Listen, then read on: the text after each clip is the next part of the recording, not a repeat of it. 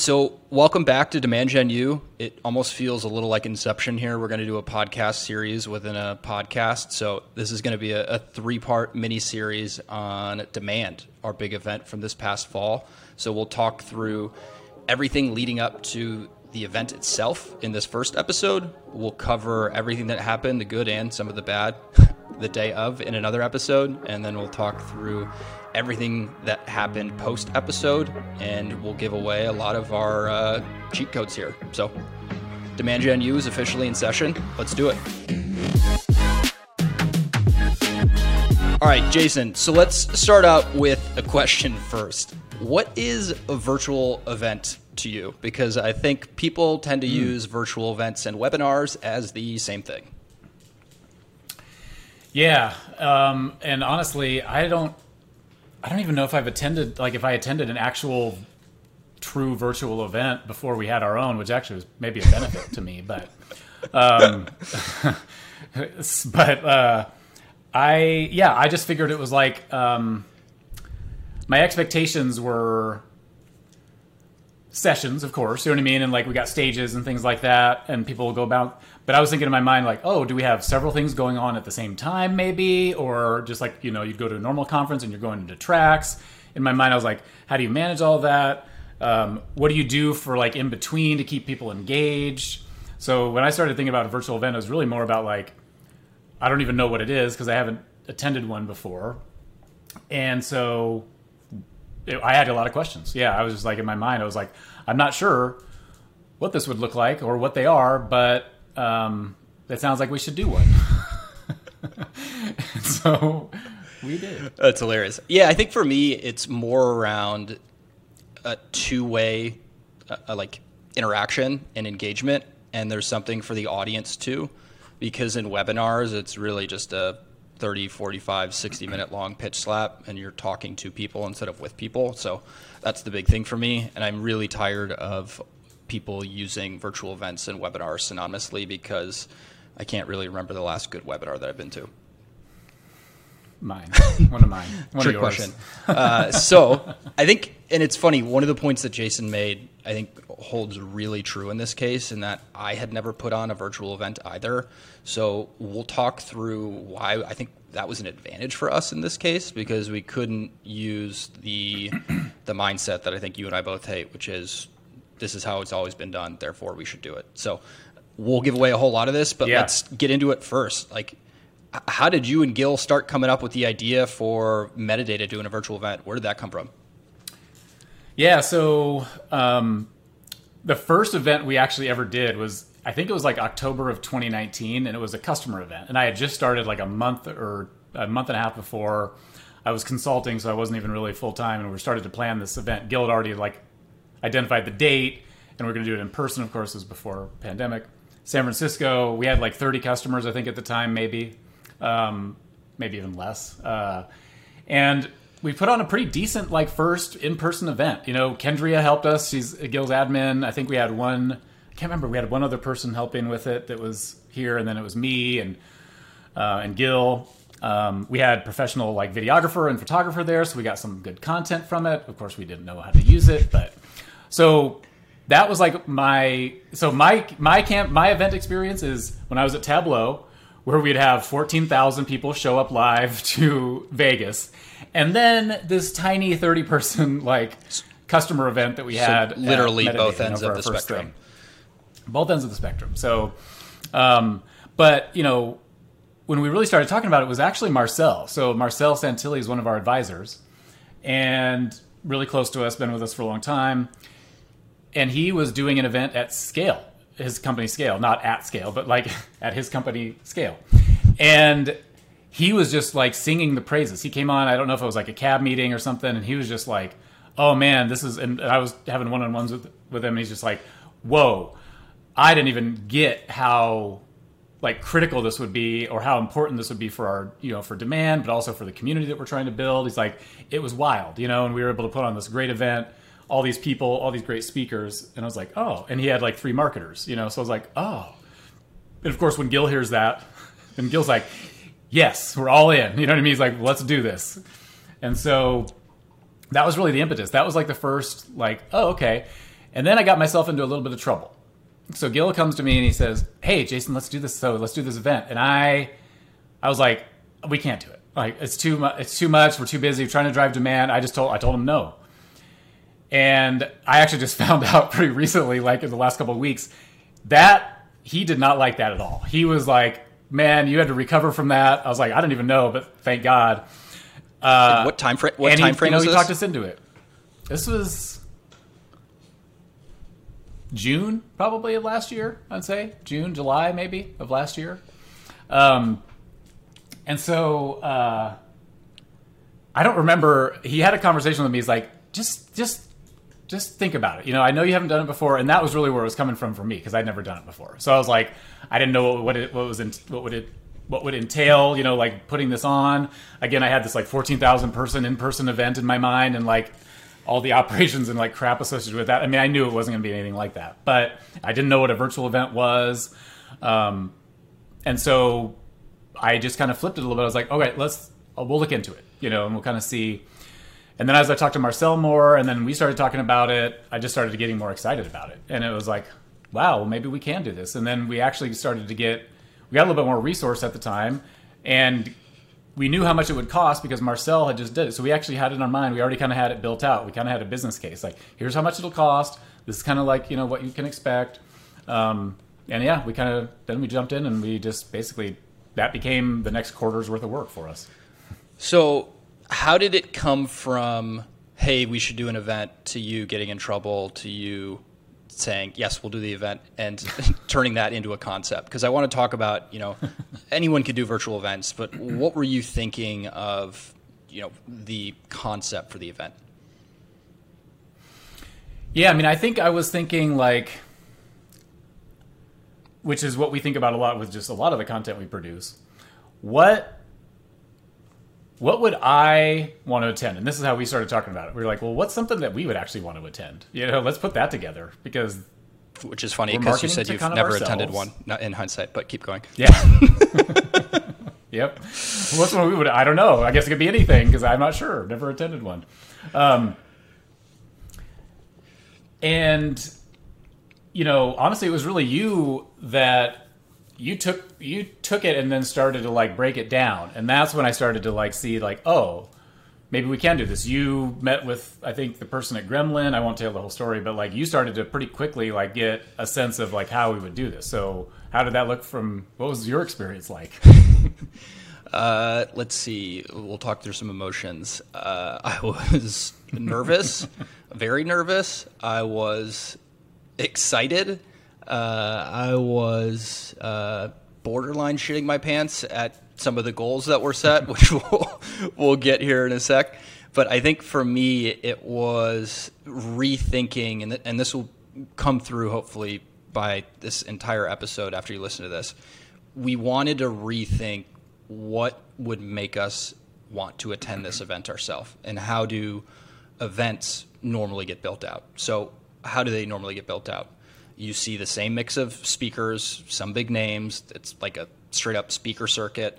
You see most of them. It's almost like a Taco Bell menu. It's like the same ingredients, just assembled in different ways. So if you were to look at all of these different events that are out there, the faces generally look the same. And I think people tend to go to speakers first so they can get big names, then in return will hopefully drive registrations. So what we wanted to do was not do that. And what we started was we figured out what were the topics that we as B2B marketers were interested in just from a content perspective, and started at the topics first. We went back and forth on the topics, and once we got like a really solid agenda of the different sessions that we were going to have, some being keynotes, some being how-to sessions, some being panels, then we figured out, okay, we've got a really solid agenda. Many of these topics we have not seen content before on. Now let's figure out the speakers. And I think that got us to think a little differently and match content to speakers instead of just saying, hey, do you want to speak at this event? You can present on whatever you want. Yeah. Yeah, and I think, and the reasons why do people go for big name speakers? Well, because they're going to ideally promote it for you, and then their followers are going to come and register, and it's going to boost your numbers. And why do people want to boost their numbers? Because they're using it as a demand tactic, basically. And I know we're going to probably talk about this a little bit, but so that's why we were trying to think about this differently, and that's why we started with those topics. And yeah, it was, and the topics were broad. It wasn't just like this was a demand generation event, but our feeling is that as a demand gen professional, you have to know these other things. You have to know branding.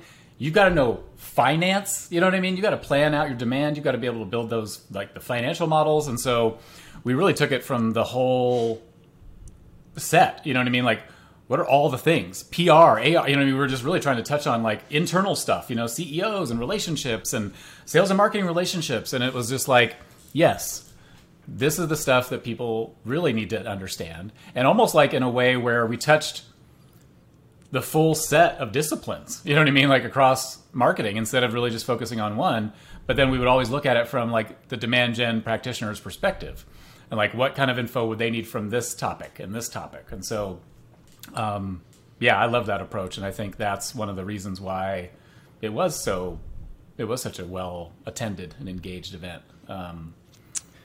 Now, and then, like you said, we started adding speakers. Yep. Now, before we jump into speakers real quick, let's talk about the intent first, because I think people will be surprised when they hear this around what our intent was and why it works so well, I think, because of that. Yeah. I mean, and if there's like if somebody asked me, like, what's the one thing that you think was really made this thing as successful as it was? And it would be this. It was our intent going into it. Our intent going into it was never about leads we could follow up with to sell them metadata. It was, believe it or not, it wasn't. It was always about how do we help the community of B2B marketers, because that's our strategy, helping B2B marketers get better at their job regardless if they use our platform. And doing that to build trust relationships with demand gen marketers.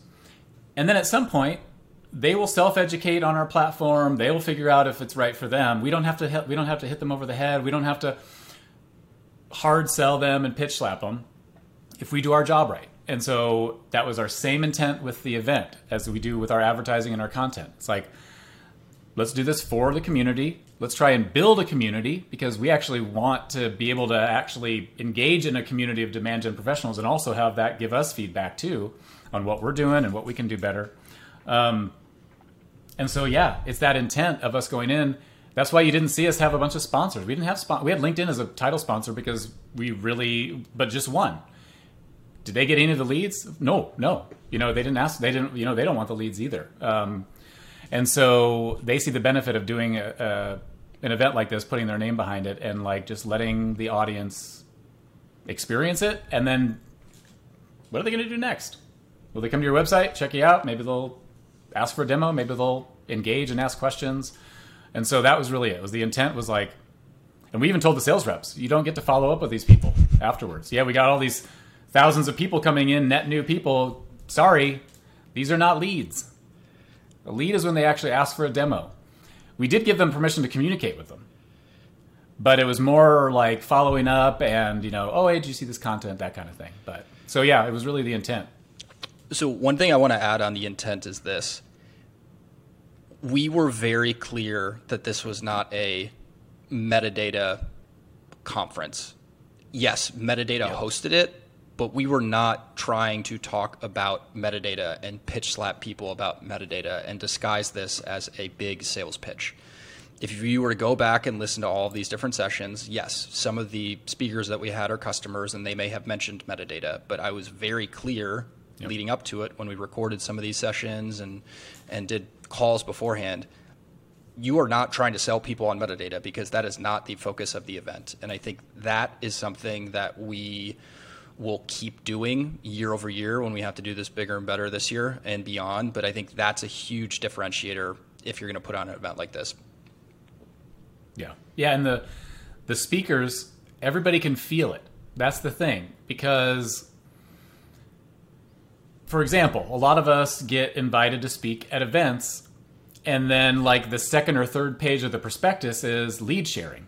Oh God. It's just like, second or third page in, they're already trying to pitch you on how many leads you're going to get. And, oh, if you deliver 100 leads, you get the full list. Like, fuck, no, that is not the right intent. And so, like, if that's why you're doing an event, please just don't do it. Like, I don't want to be attracted to it and then be let down. So just don't do it. All right, let's move on to goals, because I think this is going to be a funny topic for a couple different reasons. So how did we go about goal setting? How did you go about goal setting? I wish I knew. So I'm trying to actually remember how we set the goals. So the first thing was getting justification, right? So like I had to get justification for the spend. We assumed, so the budget was $50,000. We spent $107,000, but we made that conscious decision, and LinkedIn, we got a lot of funds from LinkedIn that we weren't expecting, and so that was why we were able to spend more. But I think what I did is early on, I think I took Marcel's breakdown of how he spent his money, and I think I did like back of the envelope math on, well, okay, if we spend $30,000 on promotion and we get a cost per lead of this, then we should be able to get this many registrations. And I'm pretty sure that's how I started it. And then I just came up with a number. I was like, 4,000 seems about right. For our very first virtual event that we've never done before. Now that is 4,000. We're trying to do on a shoestring. 4,000 attendees, and then there was a second goal as well. Registrations. Registrations. Oh, yeah. That's right. Thank you. It was 4,000 registrations and or 2,000 attendees, because I was like live attendees. Because I was partly thinking like, man, I want to break free from this like damn 33% attendance rate that like for some reason just holds. Like the math just seems to hold like for every event we do. Like this 33% like live attendance rate. I wanted to break free of that. And then what happened, Mark? Well, let's story within a story for a sec. So we did get some help for demand. Carly Williamson, she's over at Gregory Events. She's amazing. I love giving her a shout out because she's really good at what she does. She was helping us with this. Now, Jason, I don't know if I ever shared this with you. She was kind of laughing and felt bad for me at some of the initial goals that you set, because she was thinking, hey, I have a lot of experience here, and this is what you're setting goals in year one. Like, good luck. So I was like, oh, thanks, Carly. Like, this makes me feel awesome. So what happened was, and we'll get into this here in a sec, the goals changed probably midway through the the pre-promotion of this. And they suddenly went from 4,000 registrations to 5,000 registrations. And I didn't say anything because I didn't want to call my boss out for it, but he kind of just spoke it into existence. And then I decided one day to go back in my emails and see, hey, I'm like 99% sure that it was 4,000. Sure enough, it was 4,000, and Jason just spoke it into existence. Yep. Yep, and I thought it was hilarious because I was like, Mark brought it to me, and I was like, "There's no way I did that. I don't just arbitrarily change goals." I've never once done that to you either. Like questioned it. Yeah, and because I'm decent with math, so I'm like, how did that happen? And I went and looked at he sent me the email thread, and sure enough, like literally just in between two messages, it was like one was 4,000, and there was like some chatter, but nothing about changing the goal. And then another one was like it was 5,000, and there's no trail of like, well, why did you change it? And I tried to go back and remember like how did that happen in my mind too? And then I think I was trying to make the math work to the live attendees. So then I went back and I was like, well, to get 2,000 live attendees, we're going to need 5,000. So I think I just somehow I mixed it up in my head, and so I had to come back to Mark and say, okay, you're right. I did that. I promise though, I will never do this on something we're actually bonused on. So that was my commitment to Mark. I was like, I'll never make a mistake on the goal or just arbitrarily change it if we're actually getting bonused on it. And so luckily that wasn't part of our bonus. No. So. And I'd say the beauty of all of it is we actually came much closer to hitting both of those numbers than I thought, which is awesome and bad at the same time. I say bad because we really set the bar way too high in year one. So we'll see what year two looks like. But we'll tend to do that to ourselves a little bit. Yeah. I'll learn someday. Yeah. Now that we talked on goals, I think what I want to talk through is more the speaker angle of this. So getting speakers for an event like this is hard, especially because I think when we were starting to really focus on this, people kind of knew who Metadata was. I think we were starting to get more awareness in the market, but we're still nowhere near the size at that time, and really now, as some of our direct competitors. What we did was, and this is really the cheat code to all of it, it's playing the long game with, I would say, not just influencers, because I hate that term. I think of the corny Instagram influencers, but like really big names, either established names or up and coming names in your industry, and featuring them in your content. So 2 ways that we did this. First way, our CEO Gil's podcast, B2B category creators. We had Manny Medina, we had David Cancel, we had Dick Gerhardt, we had G, we had others, and like we had already kind of warmed them up a little bit. So it was an easier ask once we said, hey, you know, we'd love for you to speak at Demand on this panel. And then the other way that we did this was through the No Fluffs Given content series that we had put on last year. So that content series, and we'll probably do an episode on this, was really it's like a guest writing series where we were featuring other people, again, covering different aspects of B2B marketing to build that relationship with them. So those seeds were planted, you know, at minimum 6 to 12 months in advance, and it becomes a much easier ask when you already have that relationship. So everyone that I asked said yes, which was awesome. And then I think the few that we didn't have relationships with, and here's another cheat code, once you have all of those speakers who've already said, yes, I want to speak on this particular topic, then you can use that in your social proof so that when you're reaching out to people you have no relationships with, it's like, whoa, Dave Gerhardt's going to be here. Whoa, Manny Medina is going to be here. Whoa, Aaron Balsa is going to be here. Devin Reed. Of course I want to be in that same company. So using social proof and building relationships well ahead of your event, I would say that the 2 biggest cheat codes that we had to get an all-star lineup. The lineup was literally insane, and everyone said that. Yeah. And there's some cleverness that we did too. So like April Dunford, for example, none of us had relationships with her. We were like, we want her on. So Mark, you were like digging. You found out, oh, she's connected with Mark Organ. Oh, wait, Mark Organ even wrote, or like there was some like exchange of writing or forward for somebody's book or something, and you surfaced that to me. I have a relationship with Mark Organ. I went to Mark Organ. Hey, this is what we're doing. Can you make the intro would you be willing to make the intro to April? He did. Then the social proof came in with April after that. Oh, look who we have. DG, David Cancel, blah, blah, blah. And that's how we got April Dunford. None of us knew her. Not one of us, Olivier, Gil, none of us knew her. And we were able to get her, and she was like one of our headlining speakers. And so leveraging the relationships, that's again, like you put real time and effort into these relationships in business. You know what I mean? Because they do pay off. Like Mark Organ, I've met with him a lot. You know, he's one of our investors. He's one of Gil's advisors. And he loves what we're doing. He loves staying connected because he's an investor. So he likes to know what's going on. And then he's willing to do stuff like that, you know, because he likes us. He likes working with us. And then we also promised everybody that, like, hey, we don't half-ass things. So, like, this is going to be a good event. We literally told people, you will be happy that your name was associated with this, because that's how strongly we felt like, hey, we're going to do this well. And thank God we did. So I want to talk about let's talk through the launch, really, and the promotion. And we'll talk through the launch first, and the promotion we can cover how we promoted it, how we used some of the speakers to promote it, and then some of the creative ways that we promoted it using different like paid tactics and B2C tactics. So there's a lot there first. So the launch. I think the big thing for the launch was 2 things. One, we had to launch it, which gave me so much anxiety without having all of the details finalized. And that's a very stressful, spot to be in. But 2, we were incredibly transparent about the fact that, hey, we do not have all of these details finalized yet, but know that we wouldn't do this unless we were going to whole ass it and put on an event that we ourselves would want to attend.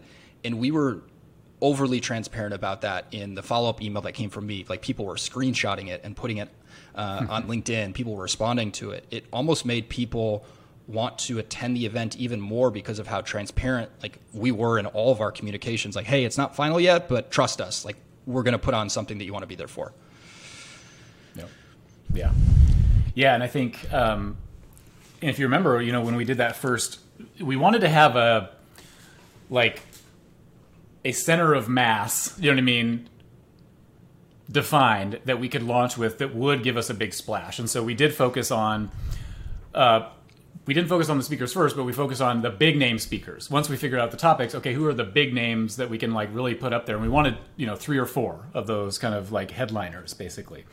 And when we first went out, we also asked these big names, please help us promote it as well. You know what I mean? You're going to be part of this, so please help us promote.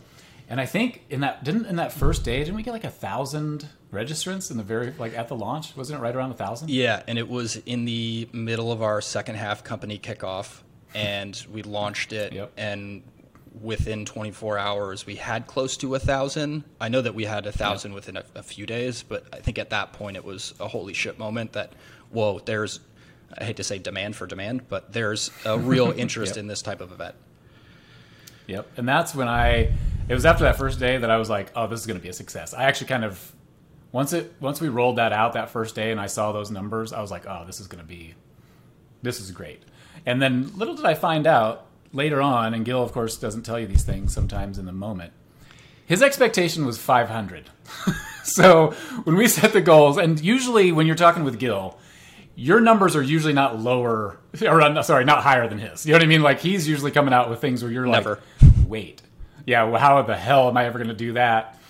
And then you find out how to do it. But very, very rarely, never do you usually come up with something higher than what he does. And kudos to him for not telling me that until later on. But and honestly, like what Mark said earlier, the fact that we didn't have experience doing this before is honestly part of what got us to delivering those stellar results, really.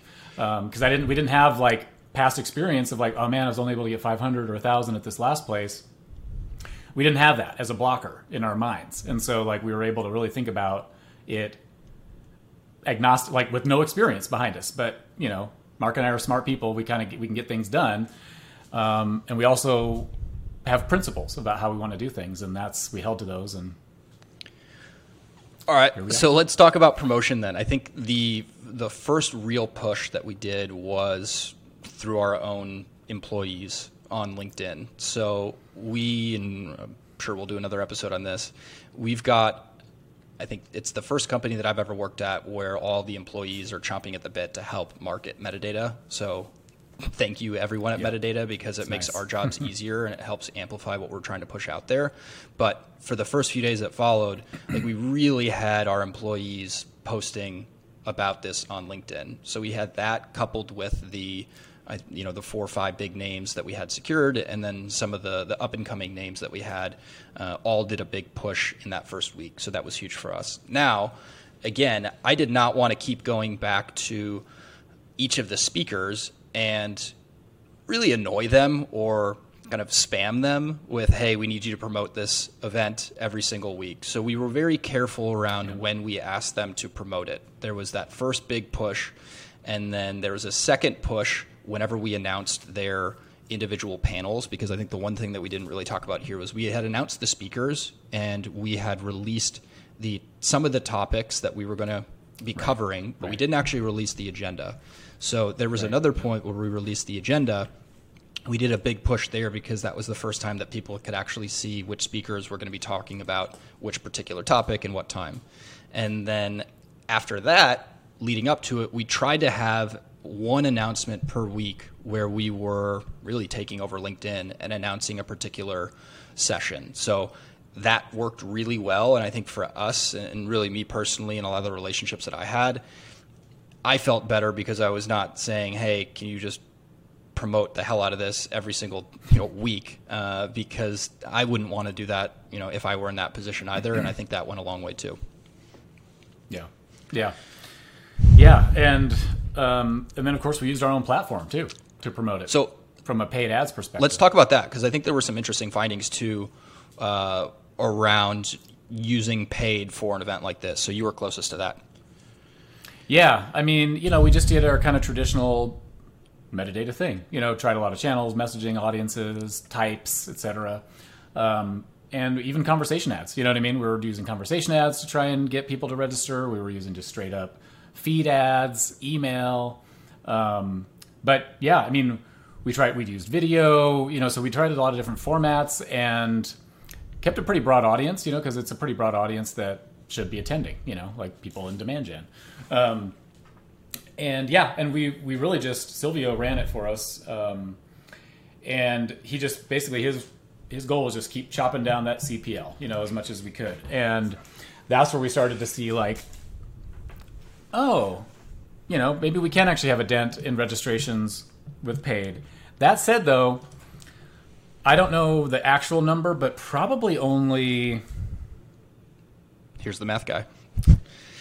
10 to 15% maybe of our registrants came from paid tactics. I want to say not much more than that. It was 4,400, and I think we had like 300 or 400 that we brought in through paid. And we spent quite a bit of money. So like in my mind, we didn't have to do it. We didn't have to do paid, and we might not next time. Well, we will, but we'll find out better ways to do it. We'll get the learnings from this year, and we'll like basically capitalize on those and keep optimizing. But interestingly, like a vast majority were social, and then I think a lot of what you were doing to get people to share it, which you should talk about. So I want to talk through, this will be a good example. I want to talk through the little contest that we ran leading up to it. So I'd been watching the registration count like a hawk, even more so when it was bumped up to 5,000. And we were getting closer and closer to the event. And I was just thinking to myself, like, how are we going to do this? I am very goal oriented. So even though Jason had bumped the goals up, I was still trying to hit that number and wanted to do everything I could to hit it. But when the gap was, 1,500, 2,000 plus, because there was a big lull after that first week. Like it was gradually increasing, but we didn't have that like steady march to 5,000 registrants. So thankfully, Carly was able to ease some of my concerns when she let me know that, hey, you'll be surprised how many people register the week of and really the day of. And there was a huge influx of people that got us to, I think it was 4,495. Not that I ever forget the exact count. But as we were getting closer to, like, I'd say 3,500-ish, you had the idea of, hey, we should just run a contest. And we should try to figure out how do we run a contest to drive registrations. So I was thinking of what are the things that I see on Instagram with some of these B2C brands, and what are they doing to get people to promote whatever the offer or contest is. And where we netted out was we stole something that anyone can really steal, and a lot of B2C brands do, is you had to follow metadata on LinkedIn. You had to register for the event, and you had to post on LinkedIn just about why you were excited for the event itself or a specific session that you were most excited to attend. And if you did all of those things, and again, we did this manually, like the tracking of it, so we didn't have it all figured out, you then had a chance to win, I think it was one of 3 $500 Airbnb gift cards. So again, not very much effort required to get a pretty sizable gift. Now, we had no idea if it was going to work, and we tried it, and I'll speak for myself. I was kind of blown away at not just the fact that I think it did work at the end of the day, but how many people did it. And I posted about it on LinkedIn.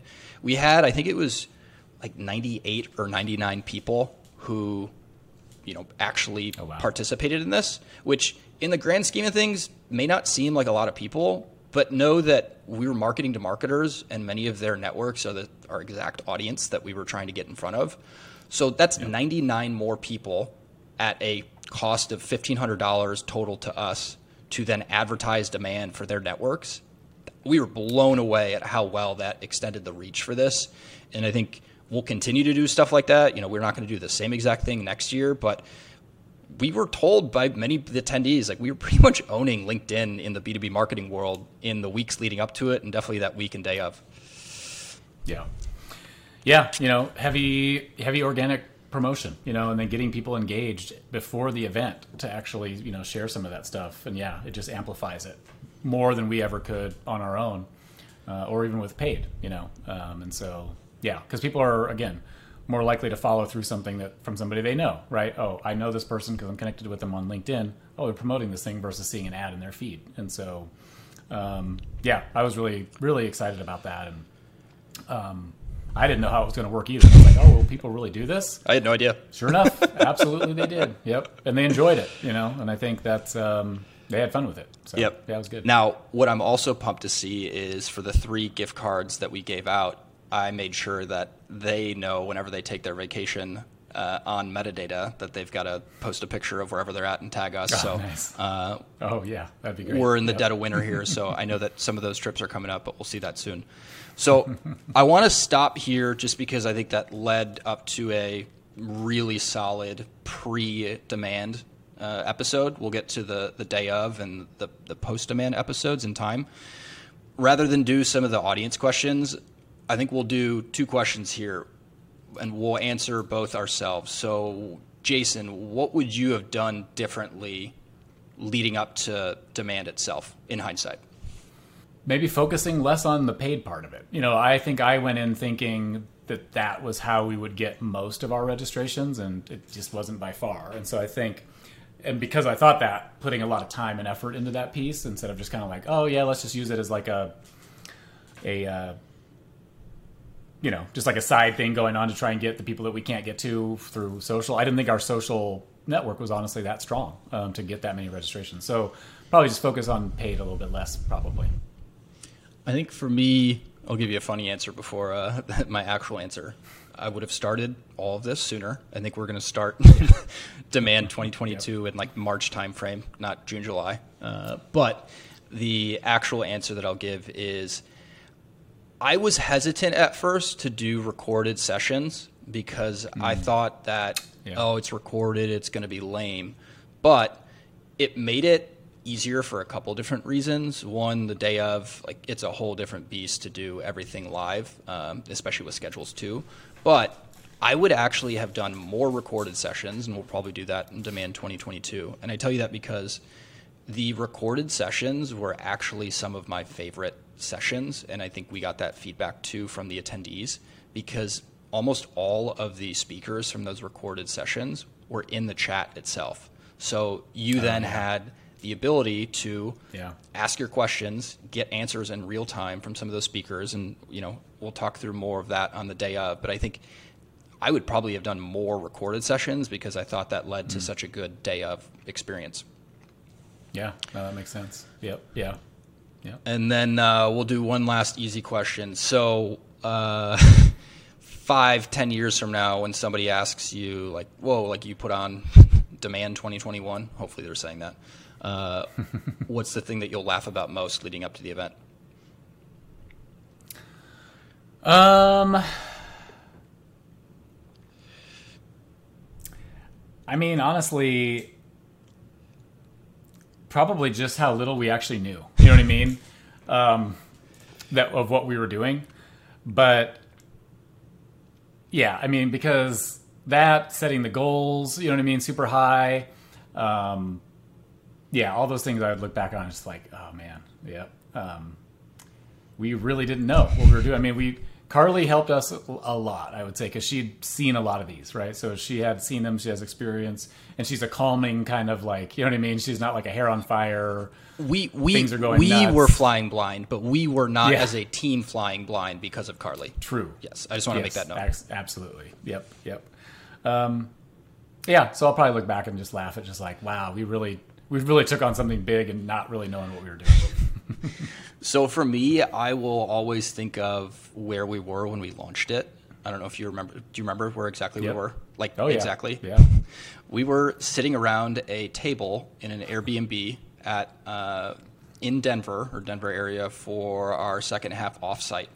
And to launch this thing with a click of a button in a basement and start to see really the Drift bot, because we were using Drift to collect registrations, blow up and annoy our SDR so much that they were like, oh my God, it won't stop beeping. That was a really funny startup moment for me. Yep. Nice. Cool. Sweet. Well, this was a good one. This is the first part of a 3-part mini-series on Demand, so hopefully you took something, I'd say at least funny from this, because there were quite a few funny parts, but I think we gave away a lot of what worked for us. So make sure to subscribe, and you know where to find us on LinkedIn. Keep sending questions over, and we'll see you at the next session of Demand Gen U. See ya. Thanks so much for listening to this episode of Demand Gen U. If you want to hear more, make sure to subscribe to get future episodes. You can also submit a specific topic you want us to talk about by DMing us on LinkedIn. If you like the show or want to share feedback, please leave us a review. It'll help us keep improving and get the word out to other marketers just like you. This podcast is brought to you by Metadata, the first demand generation platform that launches paid campaigns that self-optimize to revenue. If you're looking for a tool that makes it easier for you to build audiences, launch paid campaigns, and experiment at scale, you'll love Metadata. B2B marketers at Zoom, Okta, and ThoughtSpot use Metadata to automate the time-consuming parts of running paid campaigns so they can focus on the things that matter.